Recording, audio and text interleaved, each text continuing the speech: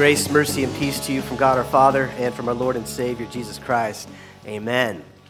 I love technology, and computers have made our lives so much easier and so much more productive, haven't they? Right? I mean, when I was in college, I remember word processors and computers, they were just being used by normal people, just starting there.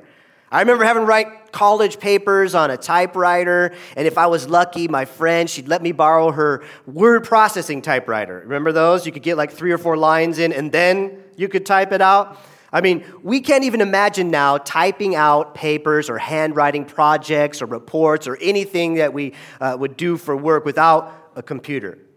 And while we love our computers, like we saw in the video, there are times when we just can't handle it, right? When things like this happen, right? The blue screen of death, right? That comes up, oh man, did I lose my dissertation? Did I lose all my family photos? What is going on here? I can't handle it. Even the Macintoshes, right? I mean, they're supposed to be a superior machine, but sometimes you get the spinning pinwheel of death, and you wonder, what's going to happen to my data, to my life? Well, sometimes we look at our lives, and if you got a Mac, right, you got to hold down the power button. If you got a Windows, you got to Control-Alt-Delete. Control-Alt-Delete to reboot your computer, to reset it, to bring it, hopefully, Lord, back to normal working condition. The reality is, we have blue screens of death. We have spinning rainbow pinwheels in our lives too, right? We have things that have happened in the past or things that are going on right now in our life, and all we wish we could do is press Control-Alt-Delete and reboot it. Start over from the beginning. Everything will be no problems in our lives. Well, that's what we're going to talk about for the next 5 weeks. We're embarking on a 5-week series to Control-Alt-Delete, to reboot our lives. And the Bible gives us the secret to rebooting. It gives us a different word, and the theme basically for our series, Acts chapter 3, verse 19, is this. Repent, it says. Repent and turn to God. That's reboot and turn to God so that your sins may be wiped out and that times of refreshing may come from the Lord. Repent, that's the biblical word for reboot. Now, repentance is far more than regret, because a lot of us have regrets in our lives, and a lot of times regret has to do with sort of selfishness. We regret we did something because of the things it did to our lives, and we regret it because of how it affects us in a sort of selfish way. Repentance takes that to a whole new level. Repentance is when we stop in our tracks and we say, whether it's something in the past or something in the present, this thing I'm doing, that I'm thinking, that I'm acting, that I'm saying, this thing that's within me is broken. It's wrong. It's sin. Repentance is when we acknowledge that, we turn from it, and we turn to God. In this series, that's what we're going to do. We're going to look at some areas where we sort of get stuck, and we need to repent and reboot and turn around. And today we're going to start big. We're going to talk about righteousness. In the weeks to come, we're going to talk about peace, desires, youth, and love. I know it's Valentine's Day. I know all of you lovebirds out there wanted to do love today, but you got to wait 5 weeks for it. But I do pray for all you lovebirds that the love of God is the center of your love for each other on this Valentine's Day. But we're going to be going through a series, Control-Alt-Delete. Everybody's going to get one of these as you leave today if you haven't already gotten one. And our life groups are studying through it. Grab some friends if you want to study through it. Maybe do it with your family or do it by yourself. Each week, each of these themes is sort of unpacked in our lives and how we can Control-Alt-Delete, how we can reboot. We're handing them out to you as you leave today, so pick one up. But what our topic is for today is righteousness. Now, what is righteousness? Now, if you're from my generation, righteousness is a big word. We can scoot it down to righteous, and you remember Ferris Bueller, right? What did they think he was? He was a righteous dude, right? Ferris Bueller was a righteous dude, and it kind of gets at it. He was righteous in the eyes of his peers. He had a certain standing in his high school community, right? He was accepted for his behavior as a cool guy, a righteous dude. Well, in a way, that's kind of like what righteousness is, but it's in a relationship with someone else. It's with God. When we have a righteousness with God, it means we are in a right standing with God. And we are conducting and being and acting and thinking in ways that are of glory to Him, righteous in His eyes.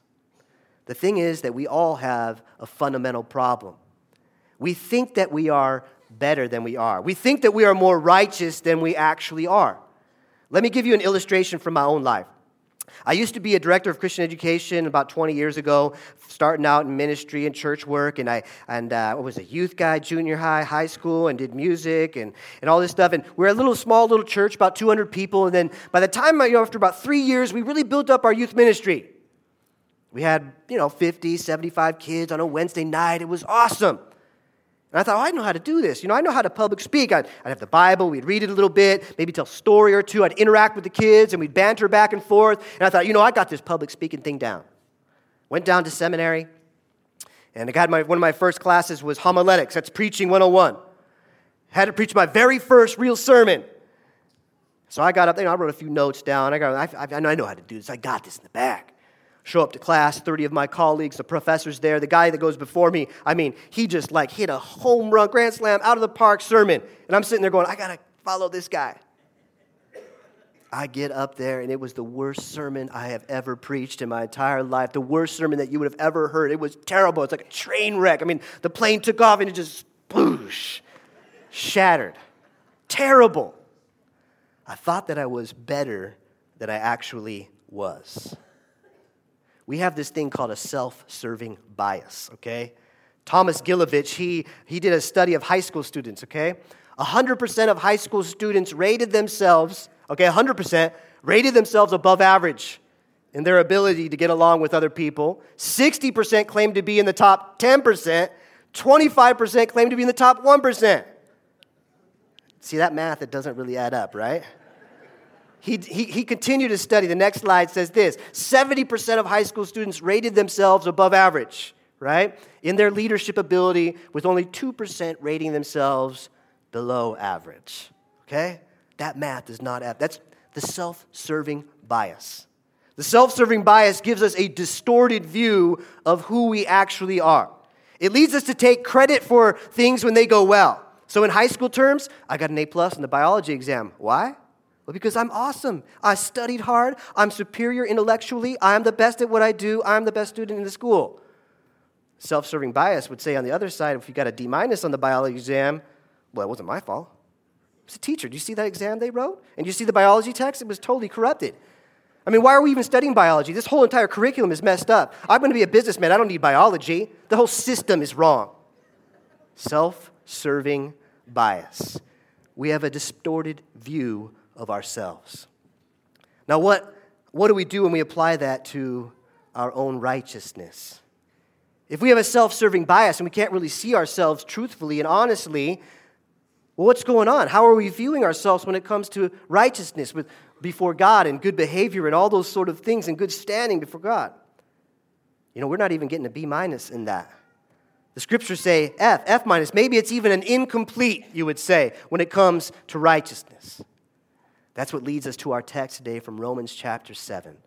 Romans chapter 7, the Apostle Paul, he gives us the truth, the straight-up truth on his own righteousness. And when he gives us the truth on his own righteousness, we learn a little bit about ourselves. He says this, St. Paul, okay, he's writing this to the Romans. He says, I know that nothing good lives in me, that is in my sinful nature.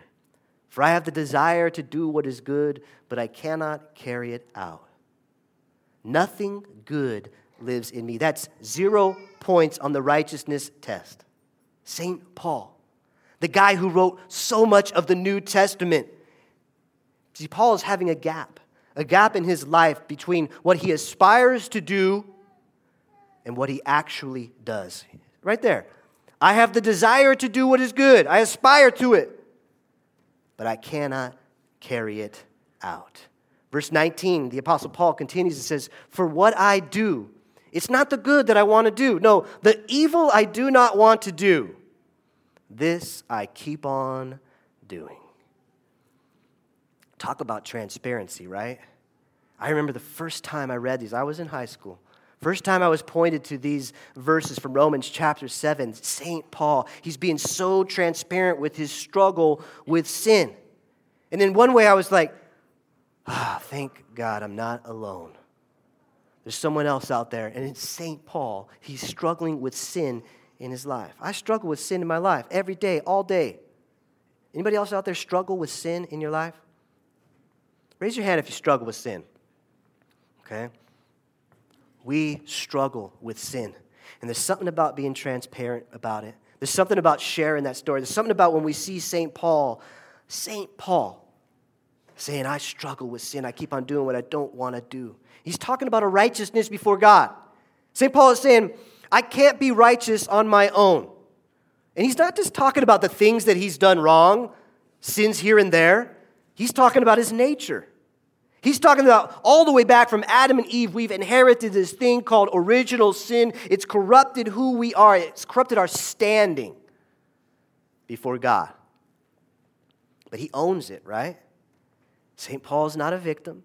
He's not saying Adam and Eve made me do it, or my parents made me do it, or the devil made me do it, or my culture, or my teachers, or whoever made me do it. St. Paul owns the sin in his life. He doesn't try to explain it all away. He knows that he's guilty. He even calls the things that he does wrong evil.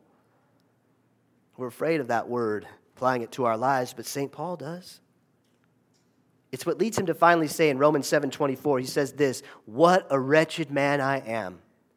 Who will rescue me from this body that is subject to death? What Paul is saying here is he's saying, how can I deal with this unrighteousness in my life? How can I deal with my struggle with sin? How am I going to overcome it? My friends, there's 3 ways that people usually deal with unrighteousness in their life. The first one is this. It's a plan, okay? Have you ever tried to make a plan to overcome sin in your life? It usually goes by the way of New Year's resolutions. And how many of you fulfilled all your New Year's resolutions from January 1? Okay, we got one out there. So we have a lying problem in the church this morning. I'm just kidding. All right.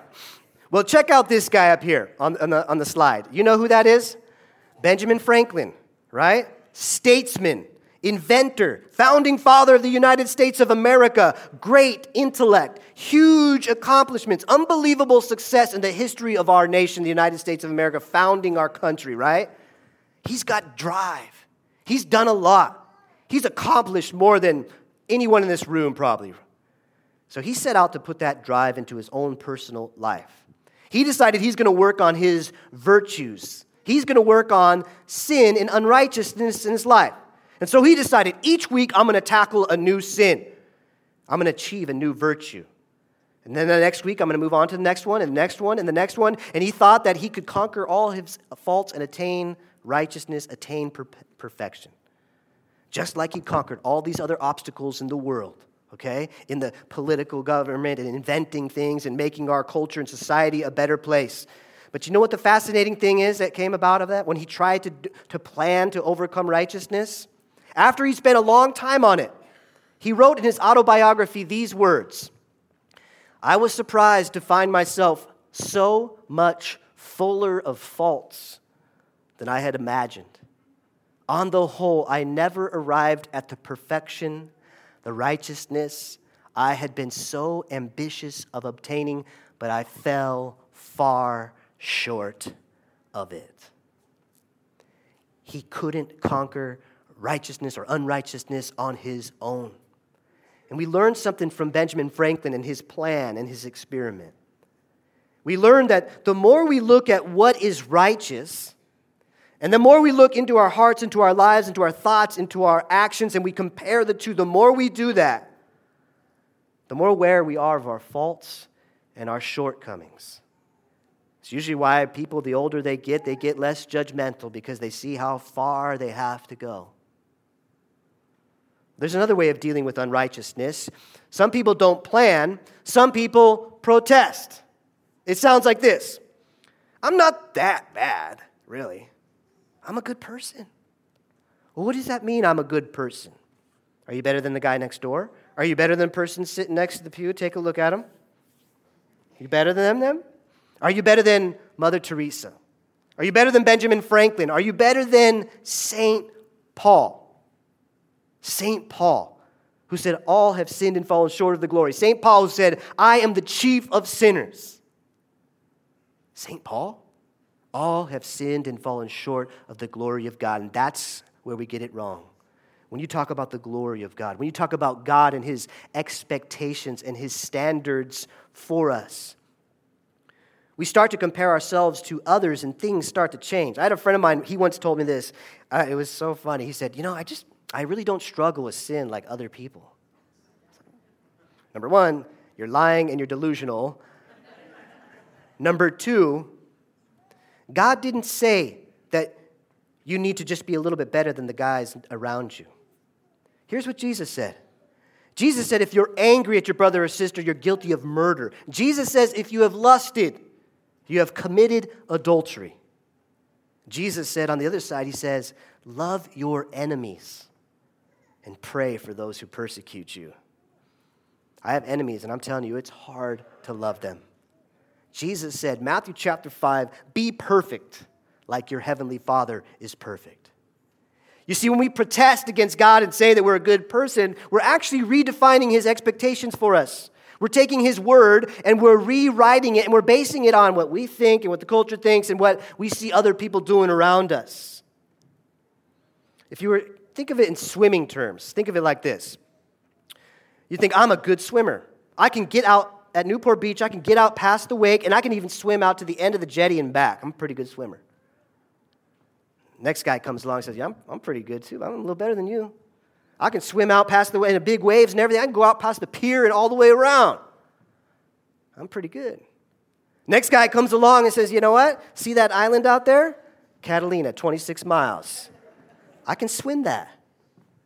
That guy's a pretty righteous swimmer, right? Wow, he's pretty good. He's the best. God expects us to swim to Hawaii and back, and no one can do it. When we redefine God's word and expectations for us, when we protest against them, we cannot deal with unrighteousness. When we do what St. Paul does, when we do what Benjamin Franklin did, we do it Mother Teresa, and we do what any mature believer does, and look straight into the law and to the word of God and see what righteousness is, we agree with Paul, and he says no one is righteous before God. That leads to the third way of dealing with unrighteousness in our life. The third P, a person.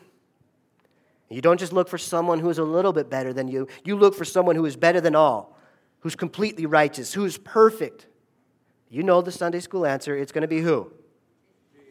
Jesus. Oh, maybe not. Sunday school answer, it's going to be who? Jesus. Romans 7:24. The Apostle Paul says this. He says, what a wretched man I am. Who? Who will rescue me? Not what, how, when, where, but who? Who will rescue me from the body that is subject to death? And he points us to the person. Romans 7, verse 25, he says this, thanks be to God who delivers me through Jesus Christ our Lord. All throughout the book of Romans, through Jesus Christ our Lord, through Jesus Christ our Lord, through Jesus Christ our Lord, it says, through Jesus Christ our Lord. 2 Corinthians chapter 5, the Apostle Paul said it again. He said, God made him, that's Jesus. God made Jesus, who had no sin, to be sin for us, so that in Jesus we might become the righteousness of God. Jesus carried the sin of the world. He carried the brokenness of the world. He carried all of our unrighteousness with him to the cross. He nailed it there. The unrighteousness of Mother Teresa, St. Paul, Benjamin Franklin, you and me. And he gave up his righteousness for us. My friends, as we continue to journey through this Lenten season, through this Control-Alt-Delete, rebooting our lives and looking at the struggles that we have in our lives and the unrighteousness and the sins that we hold on to and the sins that hold on to us, there is no plan that we can enact to overcome unrighteousness. No plan. There's no way if we protest against God that we can overcome unrighteousness. The only way is through a person.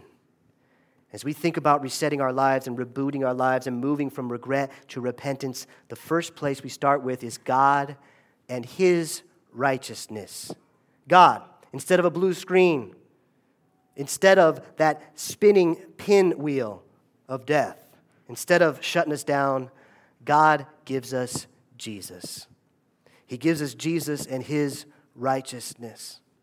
In Jesus, we find the answer to all of our regrets, our remorses, our struggles with sin. I know that there are people in this room this morning that have struggles with sin. Maybe you're going through something right now in your life, or maybe it's something you did in your past. I've talked to you before. I've talked to people in the church so many times about struggles and things in the past that plagued them. And just weigh you down. You're filled with guilt. You're filled with shame, and just struggle with that unrighteousness. You need to hear this morning, as Pastor Nathan spoke a moment ago, that in Jesus Christ, those sins, those struggles, that stuff that haunts you and brings shame into your life is forgiven and wiped clean. The righteousness of God, of Jesus Christ, is given to you. We see that in Jesus, even repentance is a gift. Acts chapter 3, verse 19. Repent and turn to God, that your sins may be wiped out, and times of refreshing may come from the Lord. My prayer is that as we journey together through this season of Lent, that times of refreshing come upon us, that our sins may be wiped clean, and we feel it and we know it, we experience in our life as individuals and as a community. My prayer is that we journey together to Holy Week and to Good Friday and to Easter morning, that the sun shining brightly at the resurrection would fill us with joy, and times of refreshing would come to us each day, each week, as we connect, as we grow, as we share, as the body of Christ.